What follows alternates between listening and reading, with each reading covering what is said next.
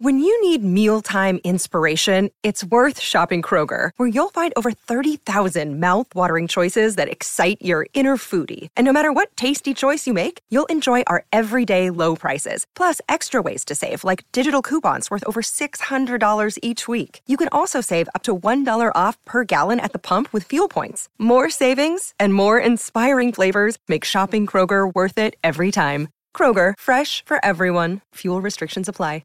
Mother's Day is around the corner. Find the perfect gift for the mom in your life with a stunning piece of jewelry from Blue Nile. From timeless pearls to dazzling gemstones, Blue Nile has something she'll adore. Need it fast? Most items can ship overnight. Plus, enjoy guaranteed free shipping and returns. Don't miss our special Mother's Day deals. Save big on the season's most beautiful trends. For a limited time, get up to 50% off by going to BlueNile.com.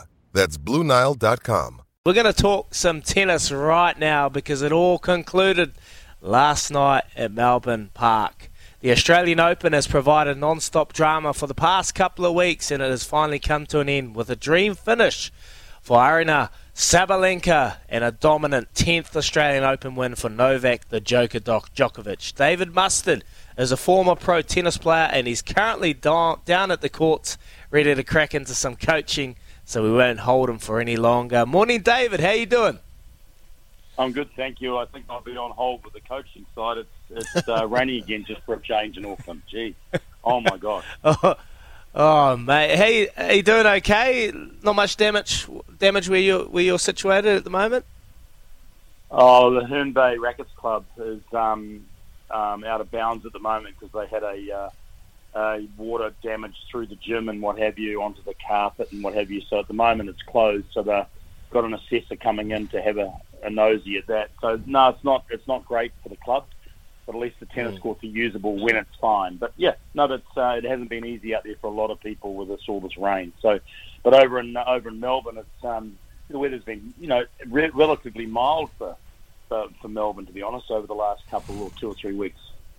Yeah, and it's raining Australian Opens for Djokovic. Do we begin, David, to think that he's a bit of a goat now, that he's got 10 under his belt? Well, it was interesting when they did the speeches, at the end last night, which I stayed up for. Tsitsipas goes, he basically said to everybody out there, he said, I believe Tsitsipas is the greatest player ever, the GOAT. Which was quite an honour for Tsitsipas to come forward and say that. But if you look at all the stats, that he's now achieving, and remember he's only 35. Some of they're predicting that he could win another 3 slams. You would have to say that pretty much the stats are saying that he is the GOAT on that front. Whether you take in personality and you take in likability by the public or whatever, I guess that's another side of it all. But on the stats, you really would have to say that he's pretty much there now at 22 slams, 10th Australian Open, now number 1 in the world again. And a lot of the older players are saying this guy's superhuman. He's from another planet. It is quite amazing when thinking about that he was very close to pulling out supposedly with a hamstring tear. So you played the game, David, and you got a real understanding of what's involved. What is the marker for you when you come and try and name who the greatest of all time? Like, a lot of people love coming out with their own opinions on who it is and why, but for you, what is the marker? I think a lot of it, I think Grand Slams is very important. I think consistency over a period of time is important, and clocking up the number of wins in a row, which Djokovic got some amazing numbers. The players also go with the 1,000 events, which are one tier under the Grand Slams. That's another counter that comes in. And he's only 35 years of age, and he's lost some slams as well. His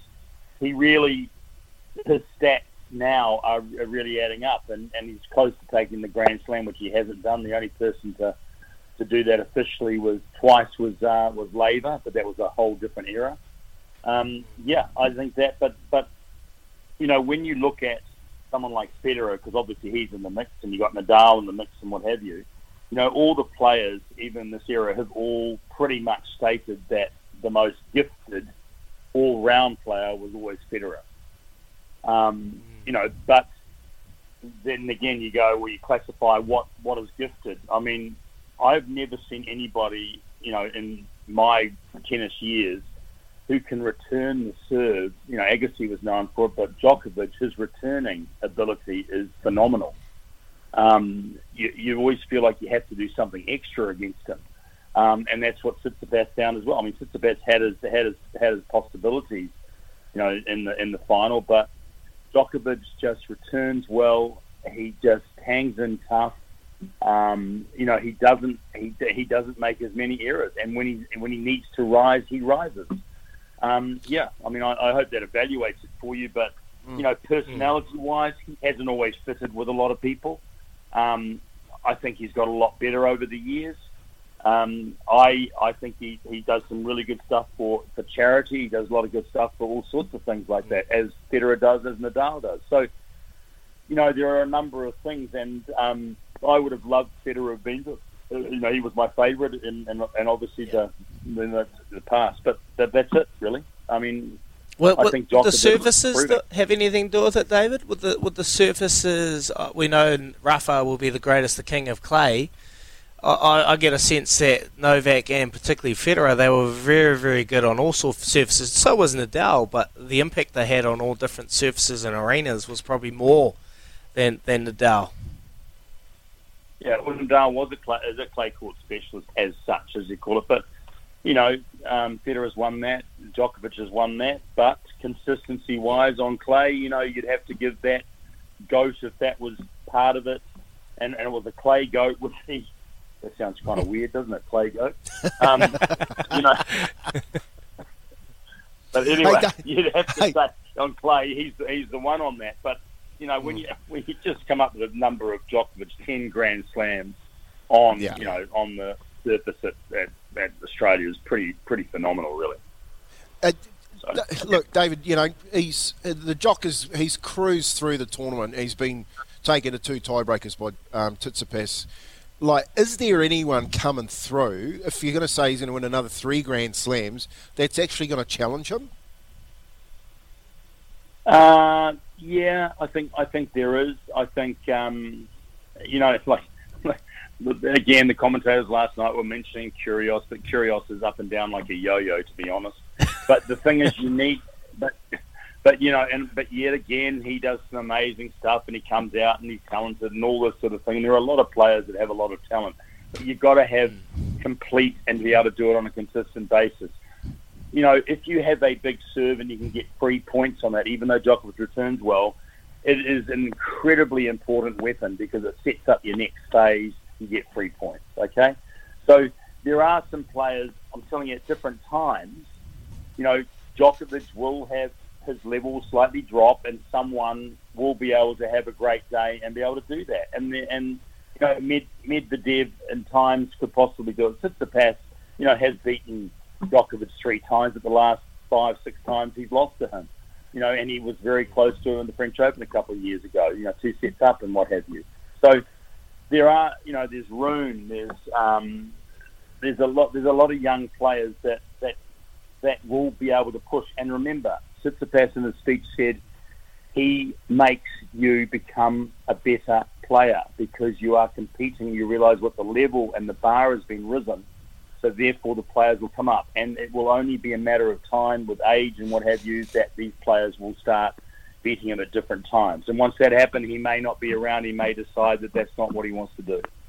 But there are players out there, a lot of American players coming through who are getting better and better. So the level, the bar's coming, and I think that's due to Djokovic, Federer, and Nadal. They've all created a different bar for these players to meet, and they will meet it. I've been watching the Netflix series Breakpoint, and I've been witnessing a few up-and-coming talented players coming through. Carlos Alvarez, Taylor Fritz, and the future that he holds, and him beating him at Indian Wells with a broken foot was phenomenal. Is that a fair summation of what it is like for the life of a tennis player, that Netflix show? I mean, it's always fuzzied up a little bit, as they do. But I mean, but it's all. We look at that and we go, yes, everybody has their own levels of mental stress and what have you. And, let's face it, you arrive, you travel there, you stay in the most amazing hotels, but, you need to have your routine, all that sort of stuff, and there's pressures that comes with all that sort of stuff. But something, after I did that years ago, but not at that level, but I touched it, it's interesting because you then look back and you go, you were actually very honoured to be able to do that. And, it's an honour to put it, they say it's an honour to be able to have the ability to be able to face pressures and what have you. So what you're seeing there is you're seeing that a lot of them have mental, stuff that's going on in their lives. I mean, look at the Marty Fish Untold, if you saw that one on Netflix, about how stressful it can be for a number of reasons. Often the stress is put on by yourself, not just the public out there. Yes, it's a very glamorous life, but yes, it's also can be a very, very lonely life, it's hard to explain all that because it looks pretty cool on the outside when you're at that level, in that sort of ripsy environment. But yes, it's not an easy. So I'm waffling a little bit here, but it's quite hard to explain what that's like because there's levels. Yeah. Yeah, I can understand it. You get a sense it is a lonely sport, and you see the positive and the nice sides of individual sport, but I've got a lot of appreciation. I played team sport, so you can rely on your teammates to come through and help you. Well, when it's just you out on that court, there's no one else, and I can understand why they constantly spray their team box and yell at the coaches. I didn't understand that, though. Did you see that? Yeah. Did you see that when Djokovic was going off at Goran, and in the speech at the end, he said, they have got to put up with me, da-da-da, and Goran's going, yeah, looking skyward and going, yeah, mate, I had no idea what I did wrong, but for some reason I wore the whole of your stress. Got to blame someone. I mean, come on. I mean, yeah. I don't know. But anyway, so yes, look, it's like that. It's such a fine line on all that stuff. But it's what makes it exciting and interesting to everybody. So yeah, everybody has their own opinions on it. I just think incredible amount of stress on them, but I think I'd love to have that stress when I've earned $168 million in prize money, and that's only a tenth of what I've earned. I think I would cope with the stress. I'd do it for half that, honestly. Well, anyway. You're pretty close, mate. You're living in the beautiful part of the world in Herne Bay, so you're playing Tennessee. You must be close. We'll let you go, David. We'll let you go, mate. We really appreciate your time talking all things tennis, the Aussie Open, Djokovic winning his 10th Australian Open. We appreciate your time and all the best with the clean-up, mate. Hope you can get some normality back. Thank you. And remember, as I said the other day, the ball's in your court. The ball is in our court for sure. Take care, mate. Have a good day. There is David Mustin talking tennis. He's a former tennis player, so he understands what it's like to be on tour, and it is a lonely sport, and I love that break point. I hope that they come out. I know the Formula One drive survived. The first season was kind of the other side, not saying the minnows, but the not known names that were part of the driving world, and then the next season we got the big names. So hopefully we can get an inside look to what Novak and what Rafa and the preparation that is involved for them to go on and do what they do, to be considered to be one of the greatest of all times. That was David Mustin talking Aussie Open.